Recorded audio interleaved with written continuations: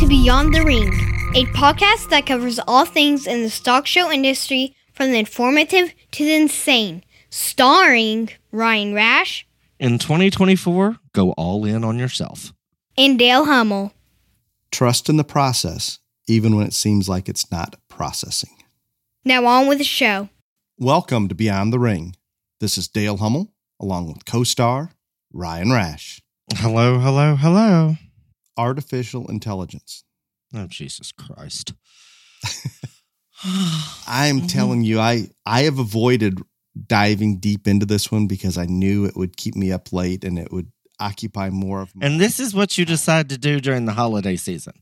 I did this. The problem is I will listen to what I consider things of interest when I'm driving on a podcast, and I don't listen to podcasts much when I'm at home, obviously. I don't listen to them, period. Yeah, but I really, truly enjoy digging through different things while I'm driving, and I often go to the airport, O'Hare, very, very early in the morning to ship out some Savannah cats, and that is what kind of keeps me awake in the morning is listening to podcasts. And we're getting ready to head out to Arizona National, so I'll have 24 to 28 hours of podcasting en route to Arizona. I dug into the artificial intelligence, Ryan, and I think we could have it beyond the circus, beyond the. I don't care what it is, but I would love to dig deeper into this. Beyond the circus is not about artificial intelligence. It's about politics, you weirdo. I believe this will impact politics. This will impact. Why don't you just go to Chase's? You and Chase can do this on his. No, and we would love to have you involved. But it's going to impact I am everything. Artificial intelligence. Okay. It's going to impact everything we touch in life. I am artificial intelligence. That is what I am. I am an alien. Next. Most people have heard of Chat GPT, Chat Generative Pre-trained Transformer. We have Chat GPT 3, and then 4 is coming out soon, and there's a Chat GPT 5 that's already begun. I want to just summarize things, and I won't spend much time on this. Chat GPT 3 cost $10 million to develop, basically searching everything they can find on the internet, condensing it down, programming, whatever's done there. Chat GPT 4, $100 million spent on. The prediction is Chat GPT 5 will cost $10 billion. And the only reason I bring these numbers up, 10 million, 100 million, up to 10 billion. The amount of information and its capabilities increases by just about the amount that the money costs to develop that program. So we're going from 3 to 4, which is a tenfold increase. And from 4 to 5 is exponential. And when we get to the point that Chat GPT 5 is released, it is impossible for us to comprehend what it can actually do. And there's plenty of good and bad that's going to come from this. We've got the cure for cancer, for any global pollution or logistics of transportation around the world of goods. There's so much good that can come from it. But guess what? That can be used to destroy the planet as well, and destroy the population from something as simple as biowarfare. We ask the question correctly, or somebody has access through hacked or jailbreak into one of these chat or artificial intelligence. They can lay out for you how exactly to create this bioweapon or this virus that's going to take out 90% of the world population. And these things deeply, deeply concern me. So I'm not going to go down that negative road right now, but I wanted to point out one more thing. If you talk to the people in Silicon Valley, those that I've listened to, their biggest concern about who's going to steal the technology is China every single time. If it costs $10 billion to develop Chat GPT 5, it's only going to cost China $100 million to hire hackers to steal it. And every one of those Silicon Valley people will tell you right now that we cannot stop that from being released or being hacked into. It's impossible at this point to protect that technology. If we can't protect it, I'm not sure that we would have it out there. We should even go down that path. But that's something that's weighing on me. Maybe Chase and I will dive into that on Beyond the Realm. We haven't done one of those for many, many months, and I'm excited about it. But I wanted to let people know the change will be exponential. Some talk about it being the 24th century technology be dumped into the 21st century. and we don't know how to handle it. We are way too premature in understanding the long-term impact. Enough on artificial intelligence. Tell me about Texas and Biden on the ballot or not on the ballot. Well, last week we talked about that Colorado's Supreme Court removed Trump from the ballot. So now this has just started all of this nonsense, which I do want to point out one thing. And again, Dale's not going to like this, but I'm going to point this out. So Viagra Ramshackle said that he's going to remove himself from the ballot in Colorado if they keep Trump off. While all the other Republican presidential candidates have spoken out against it, condemned it, whatever, all this other stuff, when pushed, none of them would say they would take themselves off the ballot. Gavin Newsom spoke out against this. In parentheses, your boyfriend.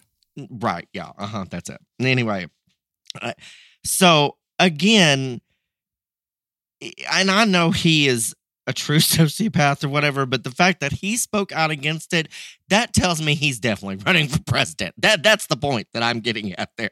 But no, I think you read between the lines very well there. There is no other reason he would. None. No. He'd just leave it the hell alone. But anyway. And everybody's asking, why would he do that? Why would he go against most of his Democrats? And it's very clear. It seems because he's running for president. But so this has started this tsunami of other nonsense. And now Texas has decided that they are going to take actions to remove Biden from the ballot, which I don't know what good that's going to do for multiple reasons. Number one, no one is running against Biden in the Democratic primary, period. There's no one because RFK moved to an independent. So removing him from the ballot does nothing. Number two, Biden's not even going to be the nominee. But I get it as a show of solidarity or whatever. But I think it's a terrible idea. This is a terrible idea. Terrible. So I have a question with that. If they're removed from the primary ballot, does that mean they're not allowed on for the general election ballot as well? Assumably? I do not know. I'm not going to answer because I do not know that. I would assume the same would apply. I would think you are right, but again, since I do not know, I know the color because when I first dove into the Colorado thing, it said it was removed from the ballot. So I was just assuming that was the presidential election ballot, but this is for the primary. But it very well may hold over if it's. I think that the statute they're leaning on prevents somebody, for example, and it goes back to the post-Civil War, somebody from the South that was involved in fighting the North or any of that was not allowed to run. So I think it's to prevent them from becoming president. So I'm going to only assume if they're not allowing on the primary, then they are not going to allow in the general election either. And this I agree. I agree with you, but I don't know that. So, but I do. Last week, I was a little, I want to think the Supreme Court's going to shoot this down and do it in a hurry. But again, the Supreme Court's so squirrely. I just don't know. But I do think, because I looked this up just a little bit ago, because I saw something about it, but really didn't dive into it. Anyway, on Friday, the Supreme Court rejected a request by special counsel Jack Smith to fast-track the arguments on whether Donald Trump has presidential immunity from any or all of his the crimes that he's been indicted with. And the Supreme Court said no. So,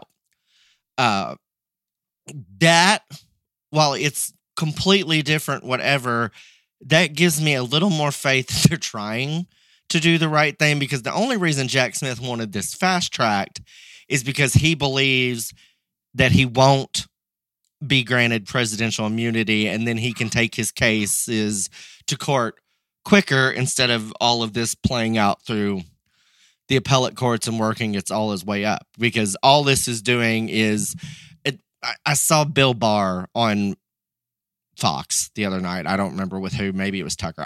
No, Tucker's not on Fox anymore. Maybe it was Jesse. But anyway, and Bill Barr said that what Trump is doing is running out the clock on all this. Because again, that's what his lawyer's plans are, is run out the clock as long as humanly possible. And they're not worried about him actually getting convicted or any of this other stuff because they think that will actually help them in the votes. But the longer they can do this out, then they're thinking he will be elected president, and then all of this will go away. So that is that. So when they told Jack Smith, sorry, you're out of luck, that gives me a little more faith that maybe they'll do the right thing. And for the first time ever, Dale, you're going to be so happy. So happy. I am going to discuss China. Aren't you happy? I have a little holiday gift. I have a little China to throw in there. This is your holiday gift. This is for me. So it was released this week. I know where you're going. This is good. That Biden's administration and our military officials were made an attempt to hide the Chinese spy balloon, not only from the public, but also from the Congress and Senate. Isn't that amazing? Just amazing. And there is a phone call to prove this. And because people in Montana decided to look up and saw it, it blew the cover.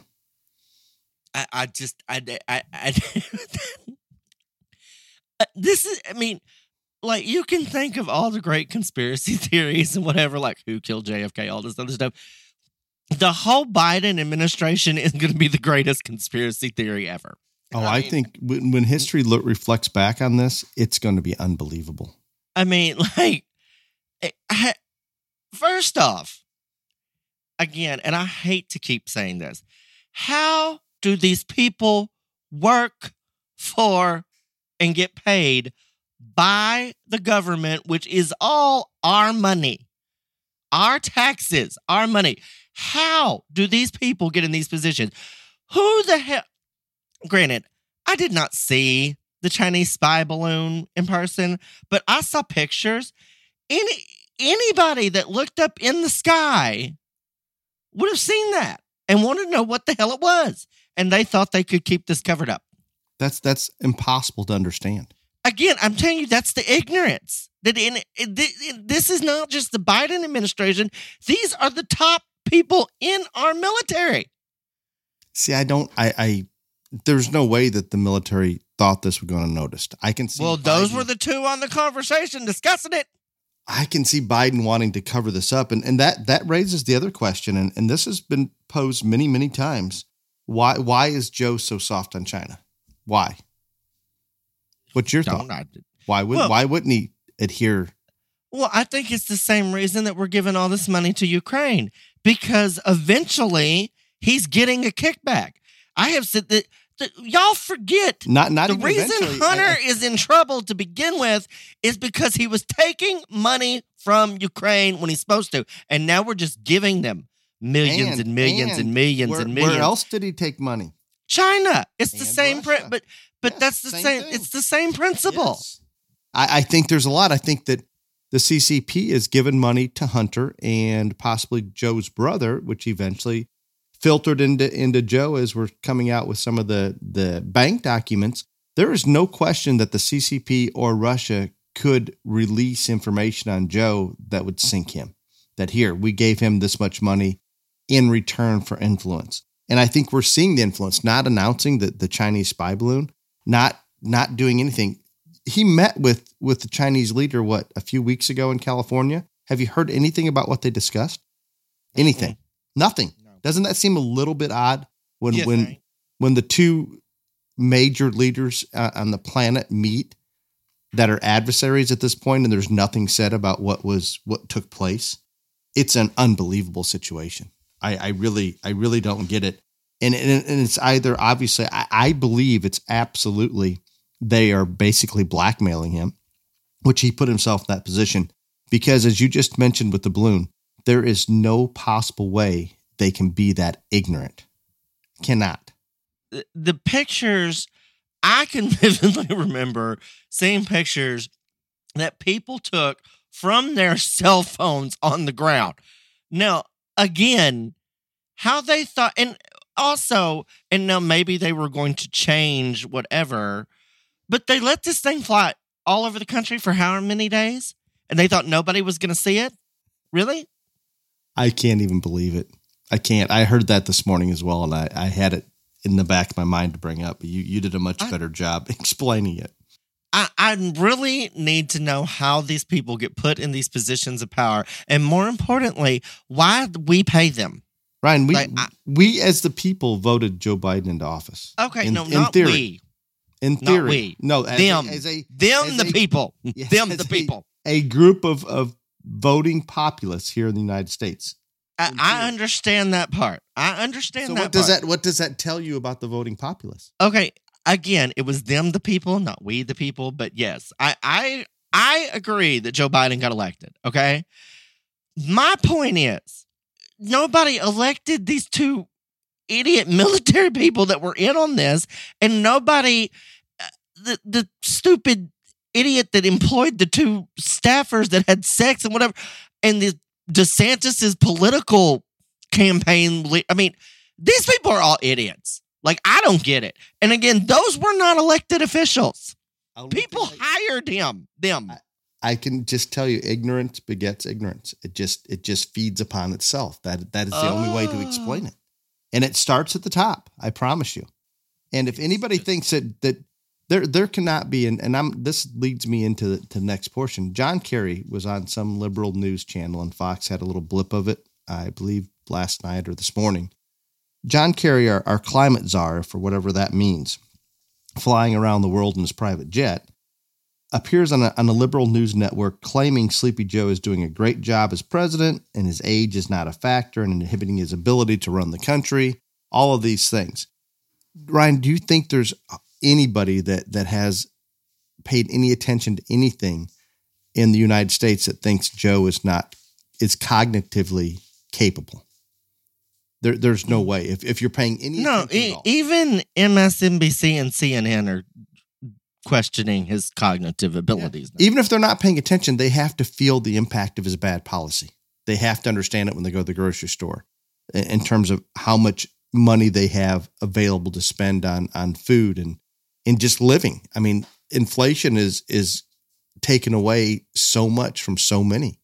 So even if they're not paying attention to Joe on the news or listening to him give a speech or try to stumble through something, they're feeling it every day.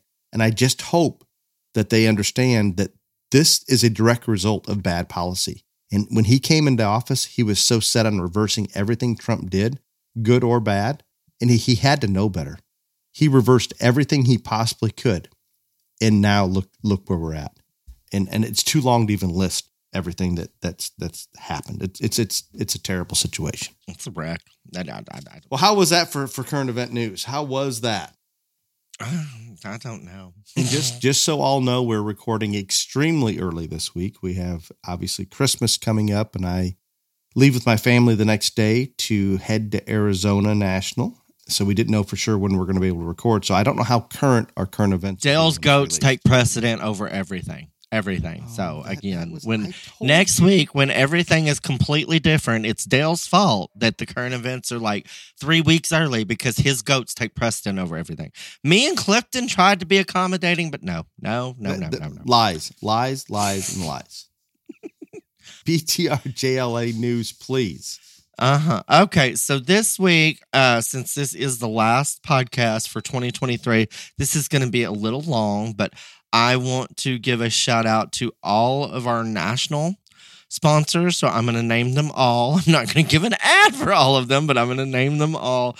And at the corporate level, we have Showcoat Solutions, South Texas Series, Brock Farms Angus, Leonard Truck and Trailer, and Basic Animal Health.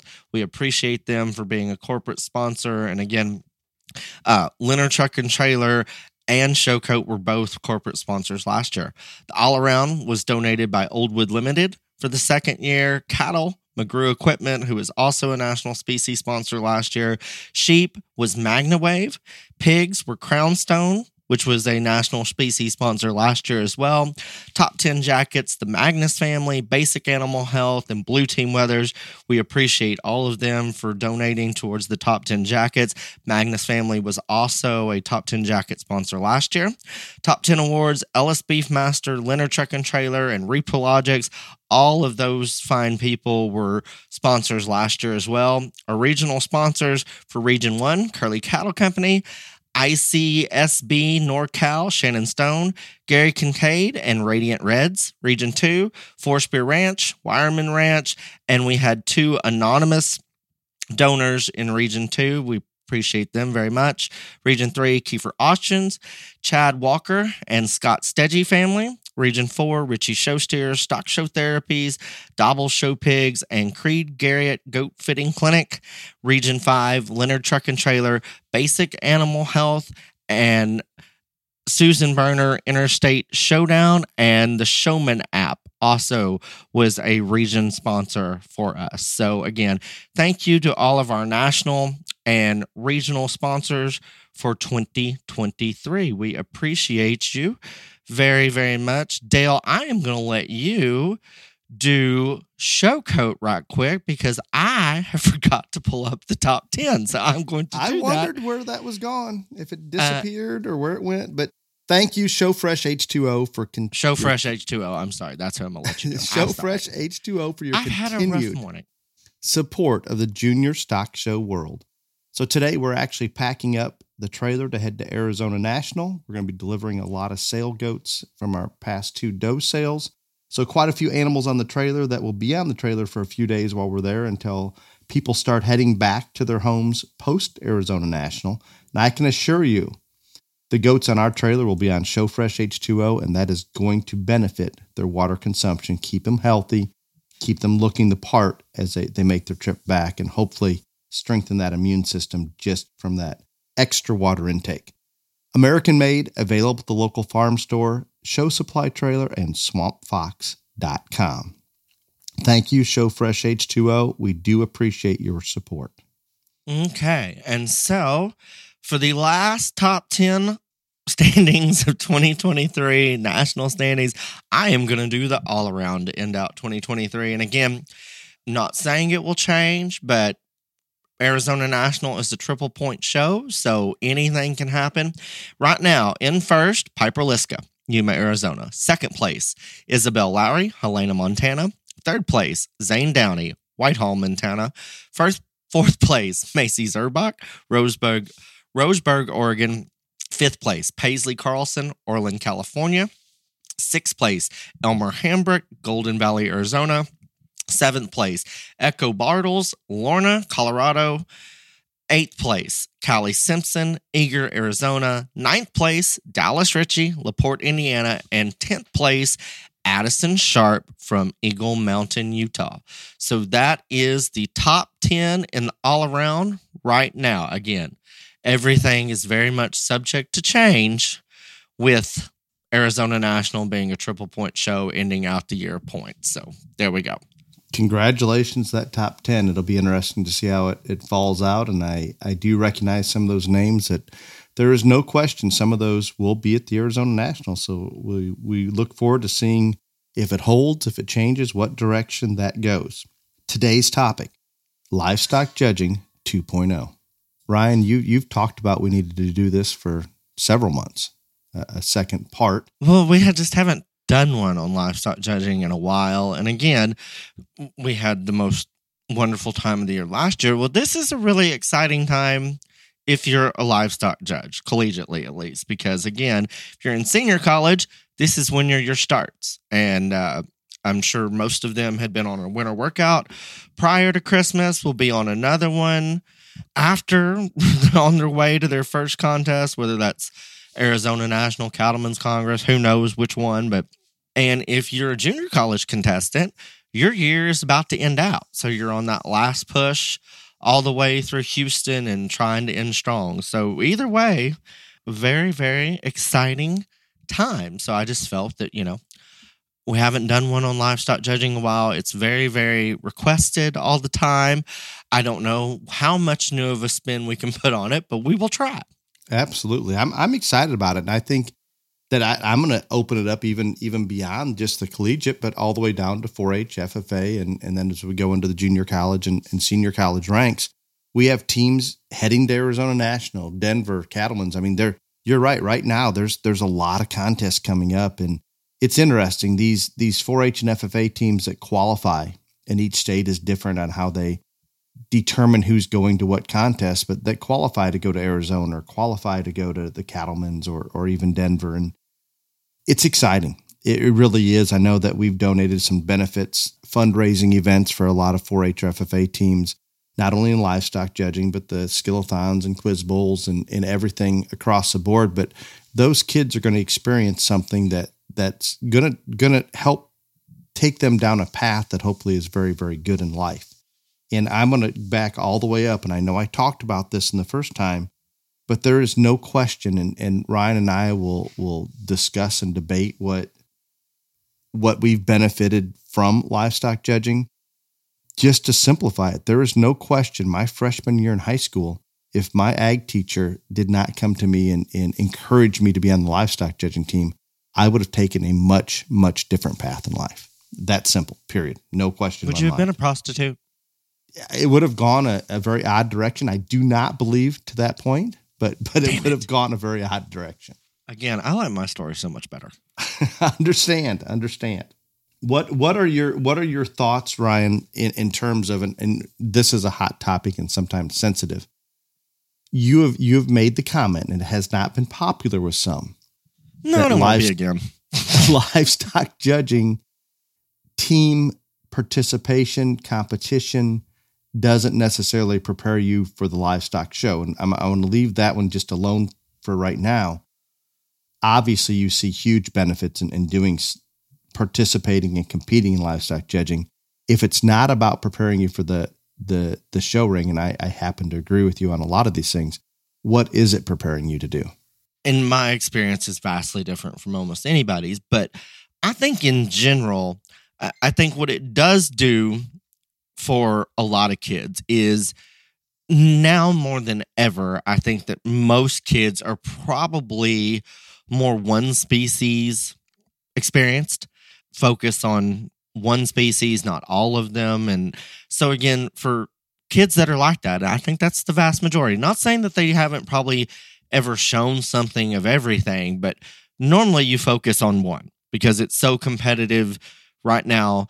That's what you need to do to stay at the top levels.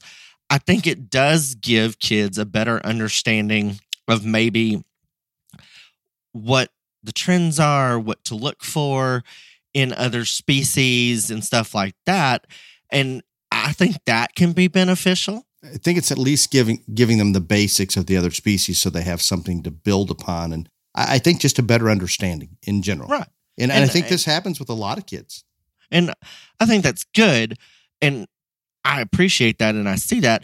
I also think that sometimes maybe we don't realize that the basic principles of structure and eye appeal and look and muscularity and width and dimension, those should go across all species.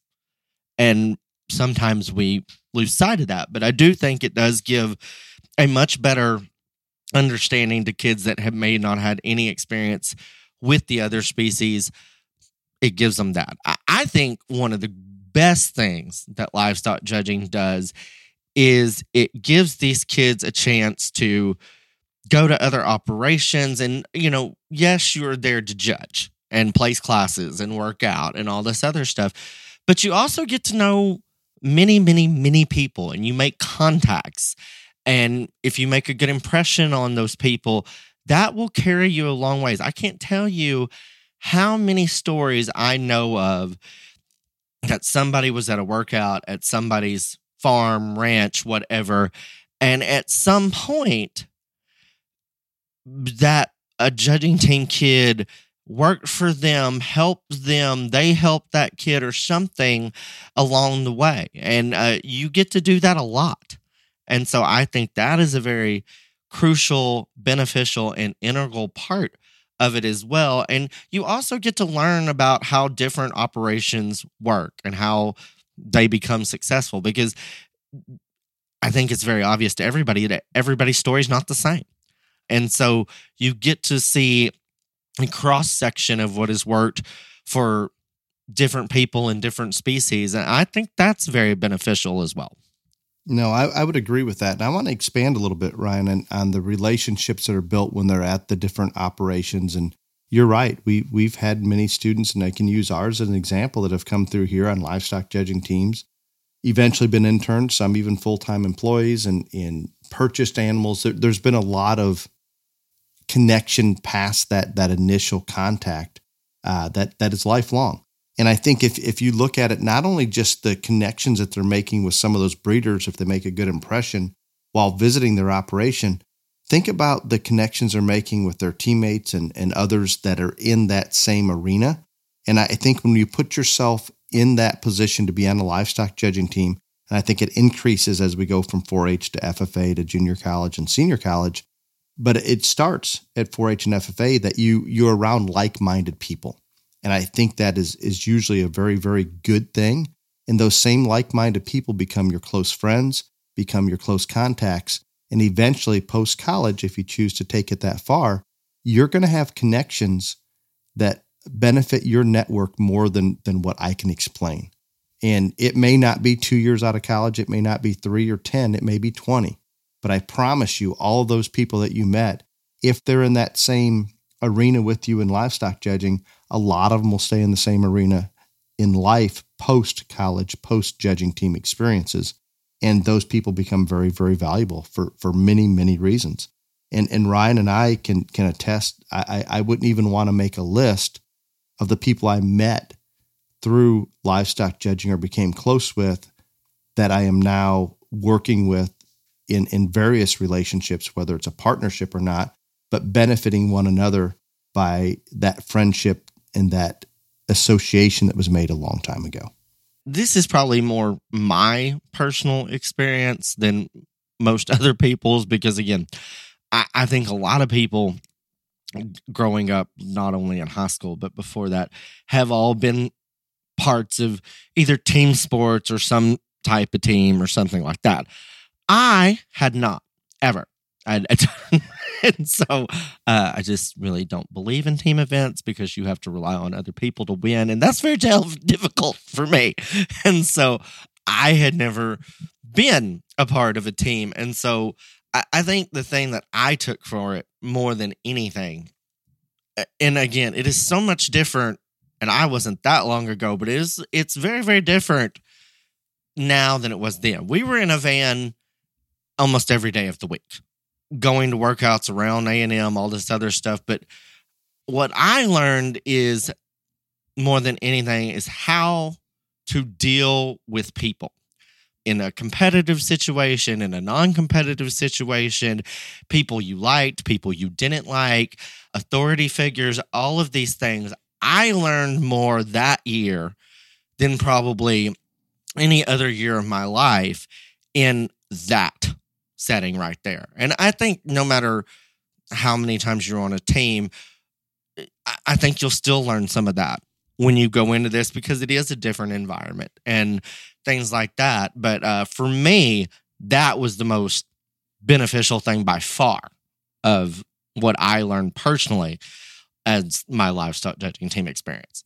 And that's interesting to me, Ryan, because I think when most people or parents or people in the industry that may not have gone through that program or just getting started into it, you always assume the benefits are going to be that, oh, if I do well, I'm going to judge shows, or I'm going to learn how to evaluate each species. And that's good. That's great. That's all a part of it.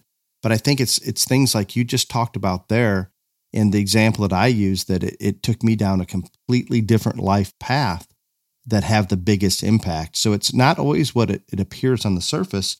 And I can use my kids as an example. All 4 children are involved or were involved in livestock judging, but each of them are getting and have gotten much different experiences from that and benefits from that, even though they were all raised very similar. And obviously you would think would have a similar experience. But if I use Tara, for example, she fully engrossed herself into livestock judging through 4-H.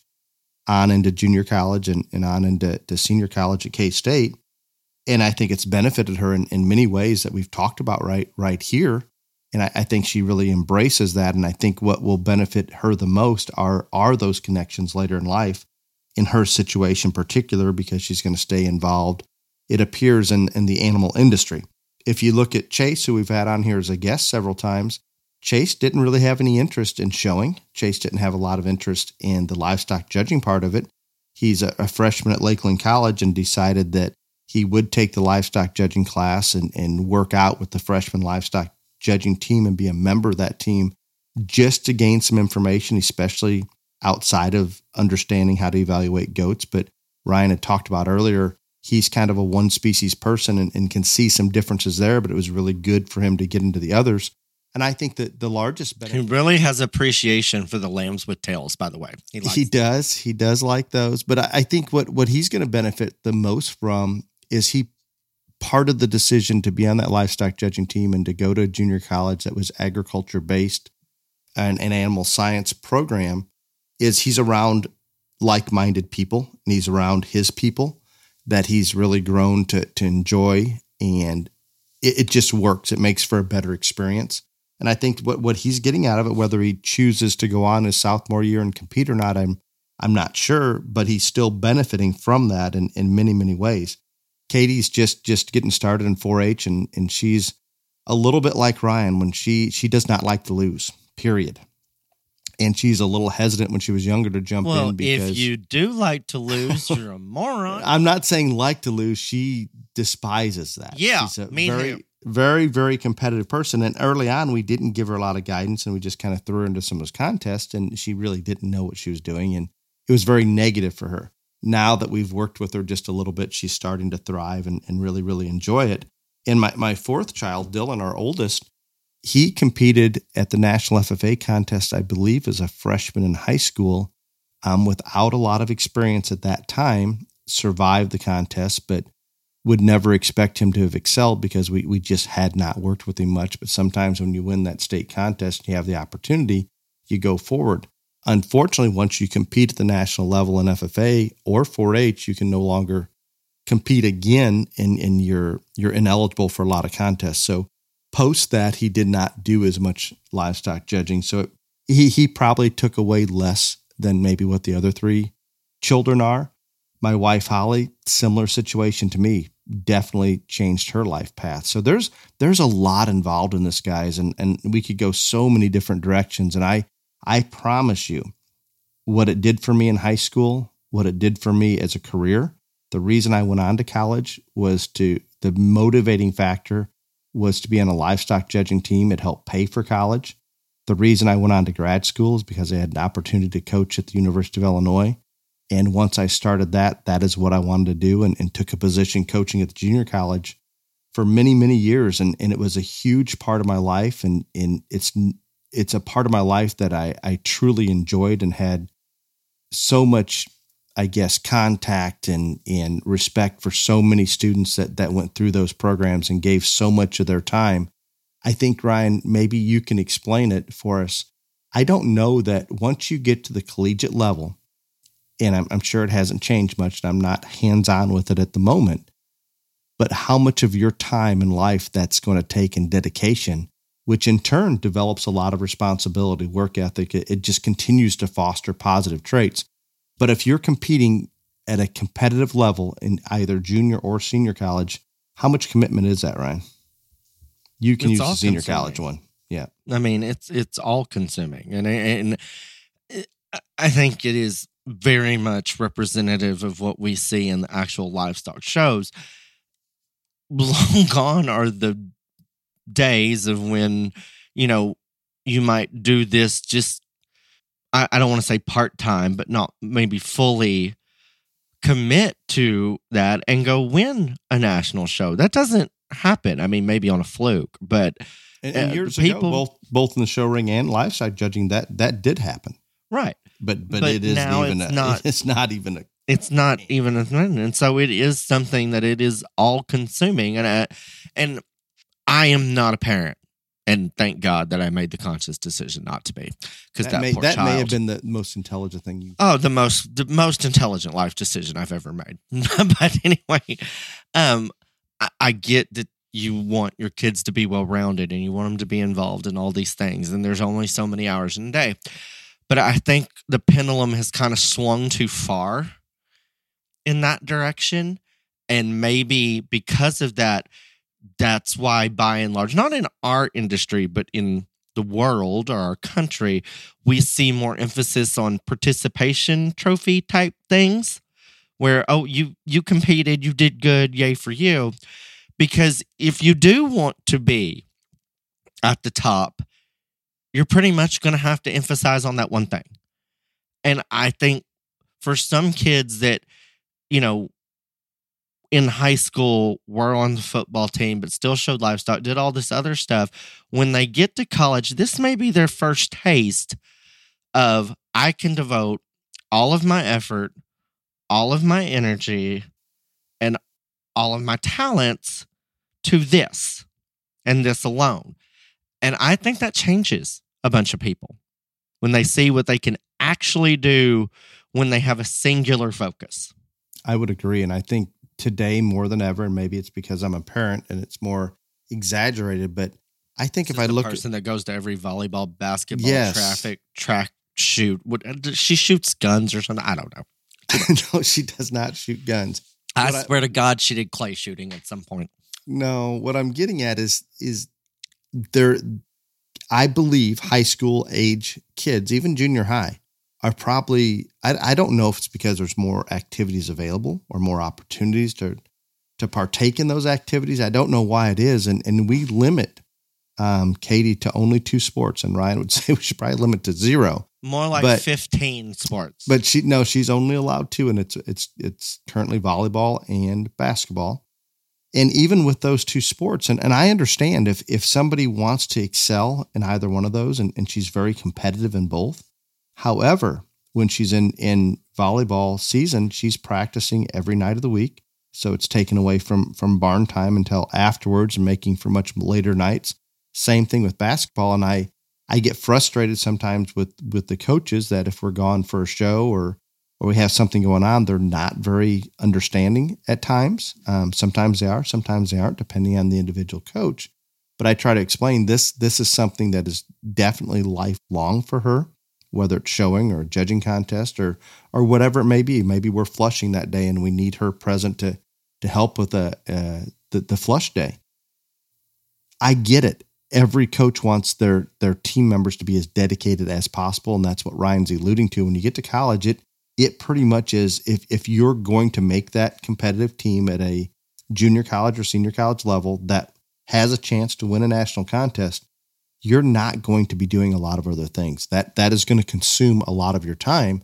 And I think, as Ryan also stated, we go from doing so many activities and so pushed to get everything pushed or everything in and maybe can't focus on one singular thing. That is a big change. And some people are not going to like it. Maybe it's not going to be for you. And unless you're engrossed into the livestock arena, whether it's the show ring or the judging, or you want to make a career in the livestock industry, judging livestock at the collegiate level, because of the time commitment at a competitive level, is not going to be for everyone. It just isn't. And there's nothing wrong with that. But you need to realize that if you choose to go to a junior college that's very, very competitive, and you think you're going to compete on their team that's going to the national contest, and you would like to be in contention in the top 10 or win one of those contests, you're going to have to dedicate everything. I mean, it's almost all of your time, period. I'm not saying you don't have time to go to class and do well in those things, but any extra time will go that direction. And we get this question a lot while I'm on the topic of junior college versus senior college. Not many students today, and I'm not saying none, but it's unusual that they can do what Ryan did and go straight to senior college and find the last of a dying breed. Yeah, you'll hear of them once in a while. And when I was coaching at the University of Illinois, I would love to take those kids that came in there as 4-year students and extremely intelligent and eager to learn. And some of those did very well for me, but that was a long time ago. And At this point, the experience you're gaining through going through the junior college program, a successful program, it is so difficult for the four-year students that didn't have that to catch up. I'm not saying they can't by Louisville in their national contest. They can, but a lot of them will jump in and they see where they're at, relatively speaking, to some of the transfer kids, and it's frustrating and discouraging and all of the above. And a lot of them choose not to compete against those kids for fear they're just not going to make that team. So it's elevated. Ryan mentioned about how competitive it is. I can't explain it. And with that competitiveness, just like what a lot of you out there see in the show ring, you have to completely jump in and dedicate yourself if you want to succeed at the highest level, period. There's no other way around it. We're backtracking a little bit, but we were talking about, because you kind of jumped up to a new topic, but back on the singular focus and all that, you said it might be difficult for kids. And I think some thrive and some didn't. I contribute a lot of my success, not only in judging, but in life in general, as to, while I may not be the norm, I have always had a very good grasp of my abilities, my limitations, stuff like that. And again, I do not see the purpose or point in doing anything that you do not succeed at. I do not think that is a wise way of life or whatever, but I'm just telling you, for me, I have never seen the point of doing something that you could not be absolutely elite or one of the best at. And so I only dedicated myself to livestock showing. And then when I went to college, even though I didn't go to a junior college, again, those first 2 years, I was still dedicating myself to livestock judging. I taught reasons every week. I looked at classes. I did things. I mean, I did all you could back in that time without being on a junior college team. But I think a lot of my success was I was already there. I knew exactly how to dedicate myself to one thing, solely one thing, and only one thing, and never lose focus of that. And I don't think many other people had. And so I think that is a transition that it is hard to make. And for some, definitely. But I also think it is something that everyone needs to see and realize. And so just wanted to put that little 2 cents in there. And again, I'm glad that you brought up whether going to junior college, senior college, all this stuff. One of the most asked questions I get at shows from kids and parents is, I'm interested in livestock judging. What do I do?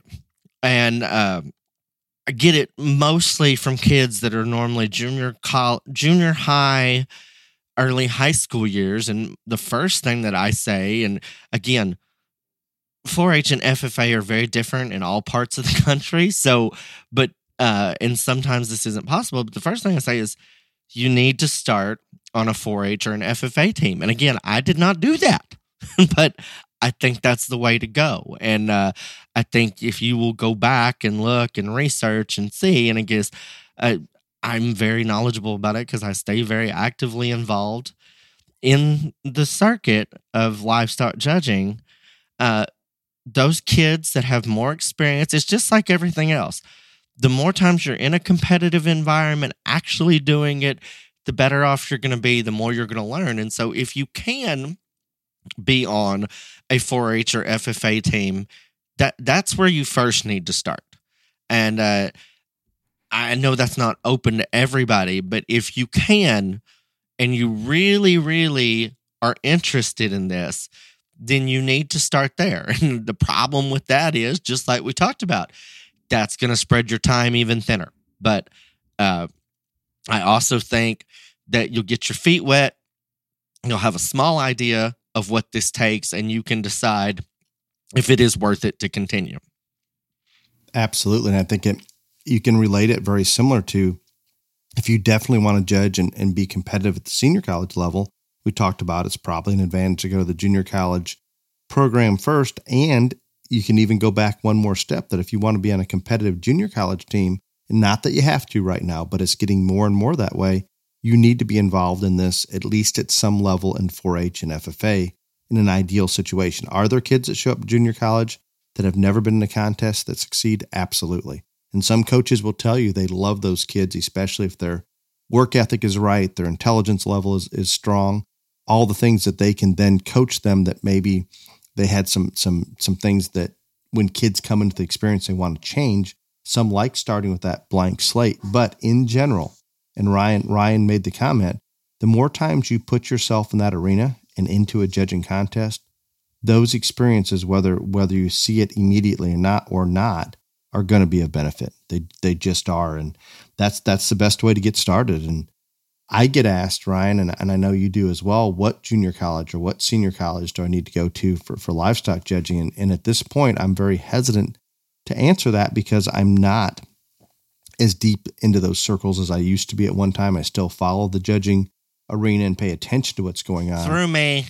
Yeah, but I don't want to go out on a limb because I don't know a lot of the junior college coaches, and I know a handful of them at this point, and I know a handful of the senior college coaches, but there's been, especially in the junior college rank, the turnover of coaches has been pretty high. So it's hard maybe to keep track of who's coaching and where they're at and what's going on. But there's a lot of really good options out there. And hopefully those of you that want to pursue that area, I strongly encourage you to go visit your junior year, your senior year, visit as many as you think you might be interested in. And there'll be one of them that you feel good about that just fits. And you have to be the one that decides where you're going to go, not your parents, not somebody else. Because Dale is being very politically correct in answering. No, I think this is right. Not politically correct about not telling you what college to go to, but I'm very, very sincere that the student needs to decide or have a huge part in deciding where they're going to go. And it seems to me when they decide, they will put more effort into it. They have more ownership. Where I've seen too many times when I was teaching and coaching that a parent strongly encouraged, this is where you're going. And sometimes those kids fought back just a little bit because maybe they wanted to go somewhere else. But those that chose this was where they wanted to be, more times than not would put that extra effort out. And so just a little bit of I guess, my personal background that I encourage parents, please get the kids out. Please visit all of those schools. And even if you're out visiting junior colleges, visit some of the senior colleges, especially if you're in that area. You have a lot of good options out there. Ryan would tell everybody to go to Texas A&M. Aggies all the way. No.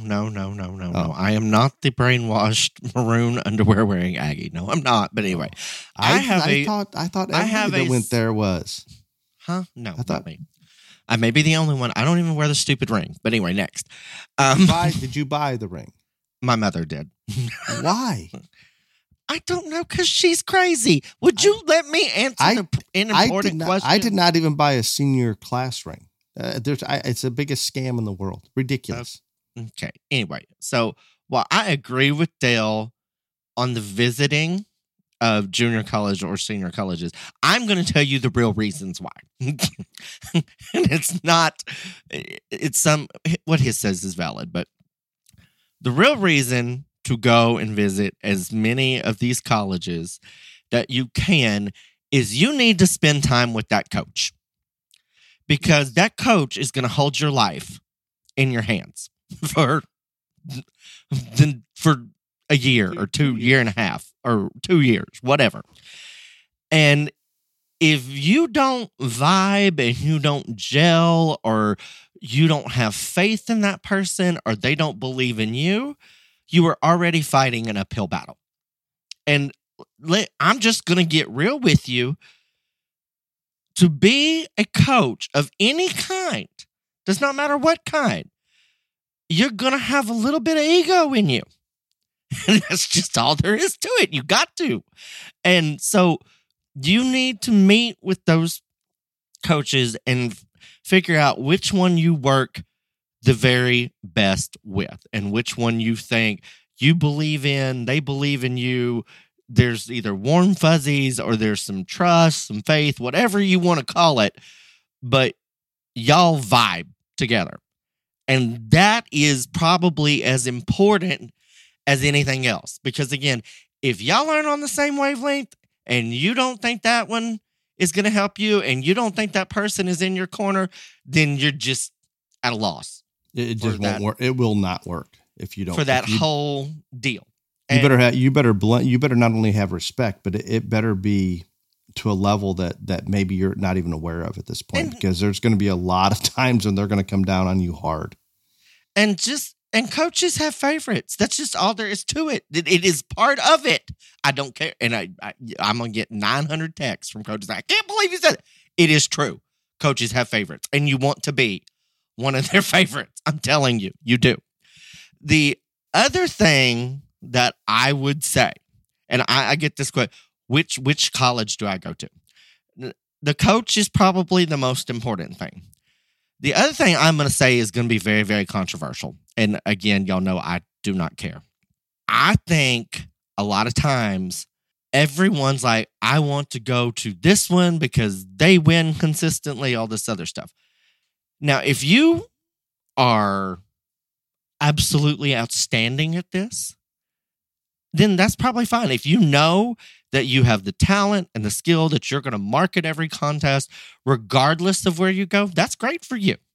I think sometimes a lot of kids get wrapped up in, I want to go to this school because they have a reputation for winning, when they could pick another school where they could go be the all-star and get a lot of personal recognition and awards, maybe not as much as a team, but personally and individually.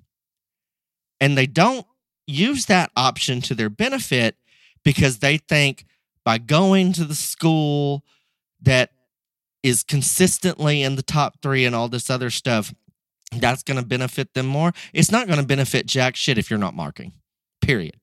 Because long gone are the days of national champion team, blanket, whatever, all this other stuff. They're the ones that get the judging job. That's all gone.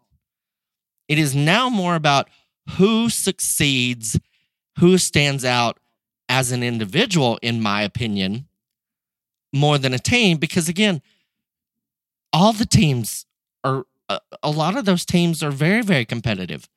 And so I think a lot of times we don't even put that into our mind.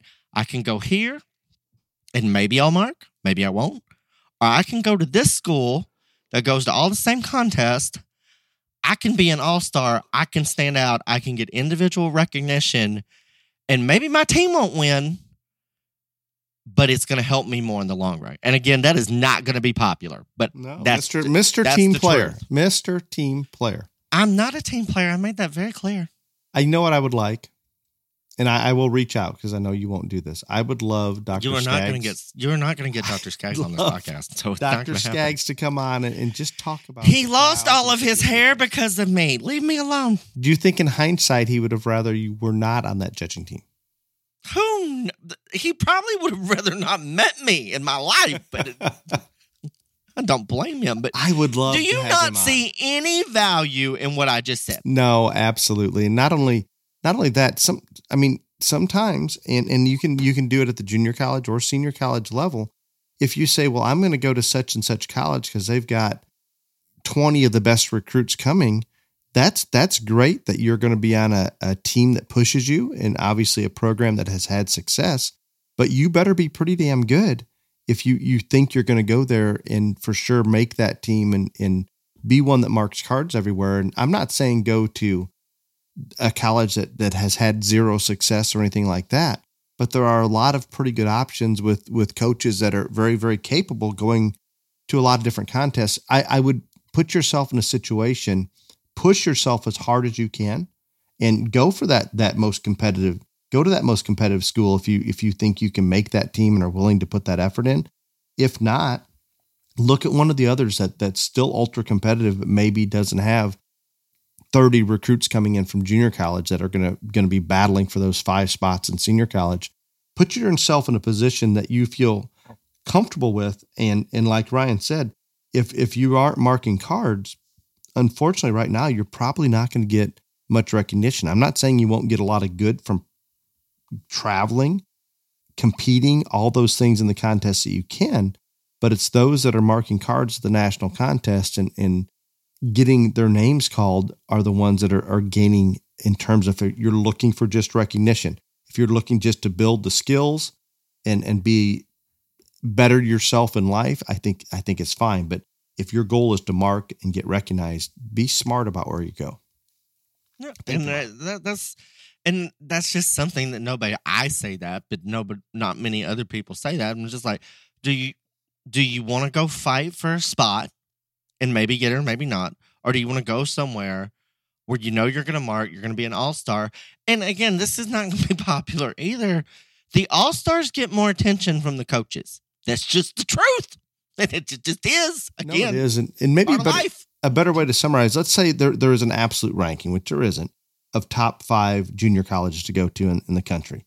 If you're in high school and haven't had a lot of experience but feel pretty confident, maybe look at 2, 3, 4, or 5, and maybe you could go to one and it's going to push you to be the very best. That's good, but just be realistic about it, because there's a lot of kids that are encouraged to go on to that junior college or senior college with the impression that they're probably going to be one of those 5 that mark cards at most of the national contests that never do. And could they have had a different experience if they would have gone to a different college? I think so. And I don't want to be taken incorrectly. I always want every student to go where they feel comfortable and feel like it's going to be the best for them. And if you're a competitive person and you want to dive in with both feet, jump right in at that college that has the most recruits or most junior college kids coming in. That's going to push you that much harder, make you that much better. But remember, if you're that 6th person, you're going to feel a little bit of pain. And that's my whole point. Again, if you know you can mark wherever you want to go, then of course you're going to go to the one that you think is going to be the most competitive. Because when that team wins, all those team members get up there and they all get their names put on Facebook and the Pulse and all this other stuff. But if you're not one of those 5 or 6, it doesn't matter if you're on that team or not, because nobody knows. And that's just something that I think people need to think about and consider. But again, that is also something about just making the best decision for you. And I think you should factor in everything into it. And just like Dale talked about earlier, if you're going to do this and you want to be competitive, I don't think there's an option to not do the JUCO route anymore. I think that's, very, very seldom do you see where someone who has not taken that route be competitive on a national level in senior college. I'm not saying it's impossible, but it's very rare, I guess. And so I would always suggest that you go to JUCO. Sometimes I wish that I would have had the option to go to JUCO, and then other times I think I probably would have never made it to senior college without murdering someone. So I don't know.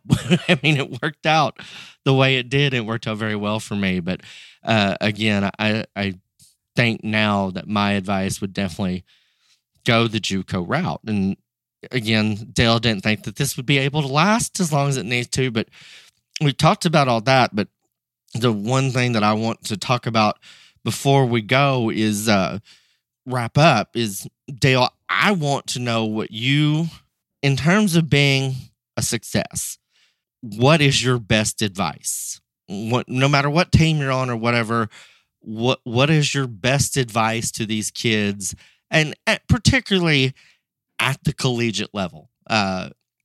Is it focus more, because you see, I think everybody's different, and again, you got to play to your strengths. There are some people that are way more gifted at getting off the floor impeccably clean, maybe not as strong in reasons, or vice versa. But again, and people seem to think because there's more placing classes than reasons classes, maybe that's more important. I guess I don't think so. But what is your take on it? I'm gonna reach back to my 12, 15 plus years of coaching. 18, 20. Coaching at the collegiate level. When and he took them in covered wagons. It's hard. It's hard to pinpoint one thing, but there's something you mentioned very briefly earlier, Ryan, that I'll take back to. And I can identify In hindsight, it's easy to identify those kids that I coached that had success judging and on later even in life. And one thing I want to bring up, and it's off topic, and I'll come right back. Guys, remember, and Ryan and I just finished talking a lot about getting that recognition and your name called. There's a lot more to it. If you're just in it for the recognition, then some of those things we said there, absolutely. But building life schools, relationships, all of those things can be done. And one thing that I have to backtrack just a little bit. If you've got 30 kids coming into junior college that are all like-minded and competitive, there's that many more connections that you've probably made. So there are advantages, but if your number one goal is to make the team, get called, all those things, then go back to kind of what we said. But there's a lot of benefits on following those masses of like-minded people. We discussed that at the start in depth. Going back to the question that Ryan posed, you said something, Ryan, that when you became, that was your sole focus at Texas A&M when you were getting ready for your senior college team, that you would give reasons in front of the mirror. That is pretty much all you did, is you took that. And it's those students that have enough respect for the coach. And I'm giving Dr. Skaggs a lot of credit because Ryan is a handful. And that coach can get as much out of those kids as possible. But each of those kids competing in that team, if they don't have respect for that coach and believe that coach can guide them down the right path, it's just not going to work. But maybe just as importantly, it's so competitive, you have to combine everything. It's the students that are going above and beyond what we do in practice, what we do preparing at each contest, whether it's en route to the contest or whatever it may be. It's taking it so serious, you're going to go above and beyond and do things on your own time. If you're absolutely committed, make it your life and put your best foot forward every single chance you get to better yourself in whatever manner that may be. So back to that, is it more important to place the classes or give reasons? I think we could debate that all day long. I think coming into junior college, an intelligent kid that has had some livestock background, whether it be showing or commercial, at least some would be good, and wanted to become the absolute best. The one thing that we haven't talked about in this, Ryan, that we've talked about so many times, they better have that killer competitive nature, hate to lose attitude. And those kids that hate to lose, guess what? Irregardless of their ability, they will usually find a way to catch up or make up and become the best because they're driven so hard they don't want to get beat. And that becomes very important. Maybe that's your weekend placings. You work harder and try to get better. Maybe you're weak in the reasons room and you spend that extra time giving those extra sets to get to that point. Anything you can do in that competitive spirit is going to push you as far as anything. And guess what the world is lacking right now, Ryan? Go ahead. Remember, you talked about participation. Everybody's a winner. That will be the downfall of a lot of young kids out there, because guess what? The real world is very competitive, and it will eat you alive if you think you're just going to win in life by not going that extra mile. Again, I think that's one of the biggest benefits of not only livestock judging, but livestock showing, is we still emphasize and stress and embrace individual success. I know that's just terrible that we do, but I think it's, at this day and age, probably the overwhelming quality that is the most important in both of these industries, whether they're the same industry, but both of those events. But people ask me all the time, what is my advice, or what would I tell you to do? And Dale kind of brought it up, and I think, like Dale says, I think you just have to be, and I don't want to say obsessed, but you have to be beyond driven.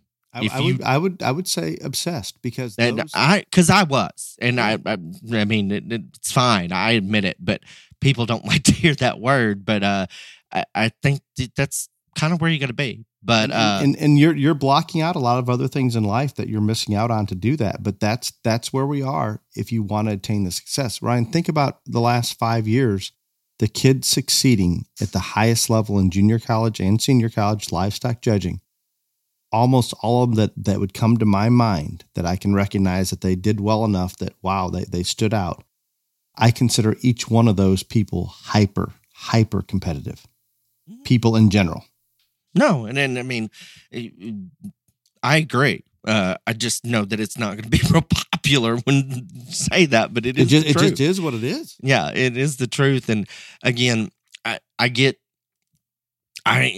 kids tell me all the time, well, I think the best thing that I did, and I think it's still holds true to this day, and is I would practice in front of a mirror sets upon sets upon sets upon sets upon sets. And people say, well, I can record them on my phone and go back and look.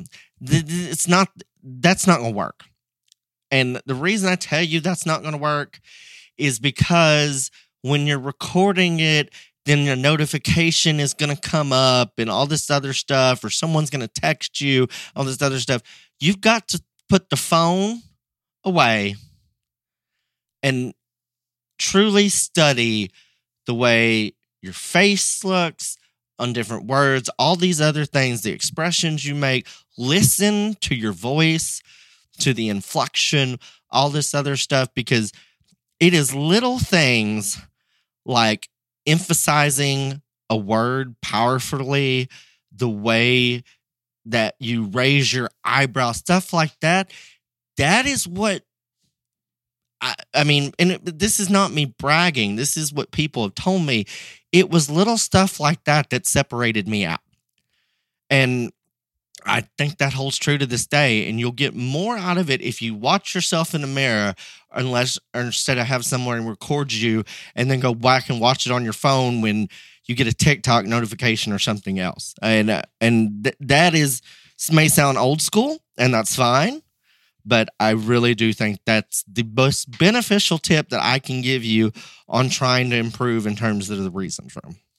Agreed completely. I think this is good, and I hope that you as listeners out there I hope you comprehend that Ryan and I both have an immense respect for the livestock judging programs and the experiences that kids are getting by committing themselves to do some of those things.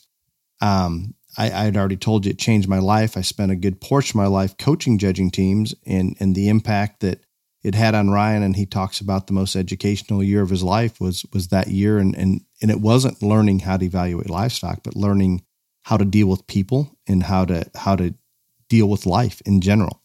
So there's a lot of good. I can't promote this enough. The only thing I want to be realistic about, and I think we have this entire episode, that if you believe you want to be ultra competitive at the junior or senior college level, you're going to have to almost obsess about it and put yourself in a position that is your primary focus, period. Now, I'm not saying that's the right thing for everybody to do, but if that is your goal and that is your life and that is what you want to do, you're going to have to make that an absolute priority and dive in, because at this point, it just isn't going to work any other way. Correct. Are you ready for question and answer? Yeah, and for the final time of 2023, Basic Animal Health is the sponsor for question and answer, and Basic Animal Health knows how important it is to get Dell and Ryan to answer the difficult questions. We also know how important natural health is to your animals. They have 3 products: Gut Health and Trailer Ride, and the one that we're going to, and Show Focus. And Show Focus will naturally help your animals focus on their handler in the show arena without losing their spark needed to set them apart while settling an anxious stomach. They also have supplements for your dogs. Check them out at basicanimalhealth.com and enter the code BTRJLA at checkout to receive a 20% discount, and a portion of the proceeds will go to benefit BTRJLA. I cannot personally say a big enough thank you to the Leonard family, Basic Animal Health, and Leonard Truck and Trailer for their gracious and generous sponsorship of the BTRLA in 2022 and 2023. So thank you again. Thank you. And people may not realize, but on the question and answer, Ryan, if I'm not comfortable with the question, I just don't answer. Imagine that. First question, and I think we've had this one before, but this was the first time I opened this email. I didn't go to Facebook this morning. I went to the email that we talked about maybe doing away with in the future, just because you and I are not jumping on there and answering it enough. Gentlemen, some judges have a hard ceiling for the weight of a steer. Do you have a maximum weight that you will use, or is the best steer, regardless of weight, the one that you're going to use? I think we've had it worded differently, but I think we've had the question. I think that's different for every single judge. Again, for me personally, I know where I like to be and in the parameters I like to be in, but that does not mean that if there is one that is under those parameters or over those parameters, if it is by far the best one, that I'm not going to use that one. So it's not a hard ceiling for me. I think every judge is different. And so again, we talk about research and all this other stuff. You would have to do that if you know who your judge is, because it will be different for almost every single one. And not only if they have a hard and fast, this is too light and this is too heavy, what that is. And so a very good question, but for me, no, there is not one, because eventually I'm going to use the very best one unless it is just so far out. It's insane. Like, I'm not going to use the 1,700 pound one or 1,600 pound one to win. But more times than not, and 99% of the times that I've judged, you can find one that you find acceptable, that you're comfortable with, while it may not specifically fit in the weight parameters that you are, want to find one in, but close enough. So again, that's up to each and every individual judge. Ryan, that was an excellent answer, and I think very, very useful. I would like to follow up, if you don't mind, with another question. Another question off of this. So with that said, and you have a parameter, even though you will expand or contract that parameter, you're not afraid to go outside of it, and you have an idea of where you want to be. You and other judges, what sets those weight parameters? In other words, you say you're not going to use a 1,600 or 1,700 pound. I mean, like 10 years. I mean, there's steers, and this isn't just in steers. You can go every market species. The weight parameters that most people find acceptable 5 years ago has changed. 10 years ago, there was a point in the early 2000s where if you were over 1,300, you were dead. Now we're using steers that win, 1,500 plus. And so, but that's changed in the past 2 or 3 years. And so again, what has pushed that trend to change for weight? I think because muscle weighs a lot. And then, I mean, it is. And the more times than not, I think muscle is the biggest emphasis in almost all species, even though I don't think that's exactly right. But I think that's what most judges do. And the heavier muscle you get them, the more they're going to weigh. That's just all there is to it. Fair enough. I think in the cattle ring specifically, and I always go back to this, and we argue about every time, the packers have opened up and we have newer packing plants that can handle those bigger carcasses. Christ. The industry has pushed for heavier weights, period. They just have. And I'm not saying and that's why. That's it. You're right. No. I believe in the steer ring because the industry they used to have a hard ceiling. It used to be 1,200 pounds a long time ago. And then it was 13. Now it's 14. Now it's 15. I think there is a correlation between what the industry is accepting in terms of their hard ceiling without discounting those cattle at the packing plant with the show ring. I'm not saying that when the industry commercial world of the packers change that the show rings and go overnight, but they I am going to disprove your theory right here, right now. One of the coolest things, or I think, for people like you nerds like you, is San Antonio and Houston have carcass contests for all species. And the top two in each class, and the breed champions and reserves, and of course the grand and reserve overall, all go into this carcass contest. I am not going to say which show, and I'm not going to say which species. But last year, in a species at San Antonio or Houston, every single animal was disqualified for something or another, except for four. 4 of the animals were not disqualified because their carcass didn't fit your lovely industry standards. I do not believe that to be accurate. It is accurate. And when we get off this podcast, I will remind you of it, and you will remember. I remember looking at, and maybe last year, but I remember looking at, I only pay attention to the goat carcass I'm going to sheet. text you, and you're going to remember. Okay, back to this. I remember looking at the goat carcass sheets, and I remember a lot being disqualified. It wasn't goats. No, I thought you mean across species, or are you just saying in one species? I'm saying in one species. Got it. Yes, I'm on board with that. I thought you meant all species. I thought, no, good Lord. One species. I'm not gonna argue that. No, you are correct as far as I can remember. So the parameters that are set by what's disqualified in a show are set by those shows. It's not set by the industry. Should it reflect industry standards? It does reflect industry standards, though. Some of them are way behind. Oh, some of them put other things in there that the industry is not even looking at. So I would by need to and look large the parameters for disqualification and acceptability of the car are set by the industry standard. Anyway, they have not changed those in years. Lord. And if you don't think, again, we're going to open it up a little further. If you don't think that the heavier cattle going through the real world of the packing plant has had some influence on allowing judges to go heavier, the reason we stopped at 1,200 pounds a long time ago is because if we're over 1,200 pounds in a carcass weight at whatever that came out to, those carcasses would drag on the ground and be condemned at the packing plant. As the packing plant moved their rails up higher and can handle bigger cattle, you can just watch the show ring using heavier cattle. So that one I'm not even going to argue with. However, you just literally shot your last argument in the foot. Because you're saying that the carcass contest has nothing to do with industry. No, I'm not saying nothing. True, I'm saying then all of the steers' carcass weight would disqualify them. The parameters for carcass shows are set by the shows, not the industry. Should it be similar? Yes. God. Okay, I want to get to the other point. So in my mind, the industry... Delusional Dale, here we are. Packing plants allowing heavier weights have allowed judges to more comfortably use heavier cattle, period. Not even going to argue that. In the goat arena, this is again, I never pretend to have any correlation between show goats. Is it too early to start drinking? 50 pounds is traditionally where they want a market goat in the commercial world. How many 50-pound goats win shows? Yes, and have goat weights continue to increase for the most part the last 5 years, 10 years? I think they have.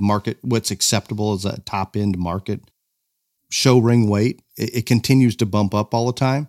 Maybe it's plateaued here the last couple of years. So there, under that situation, there is no correlation. And I can't imagine a 50-pound goat, Ryan. You've seen some 50-pound goats in the jackpot shows that you've judged. Not many, but you've seen some.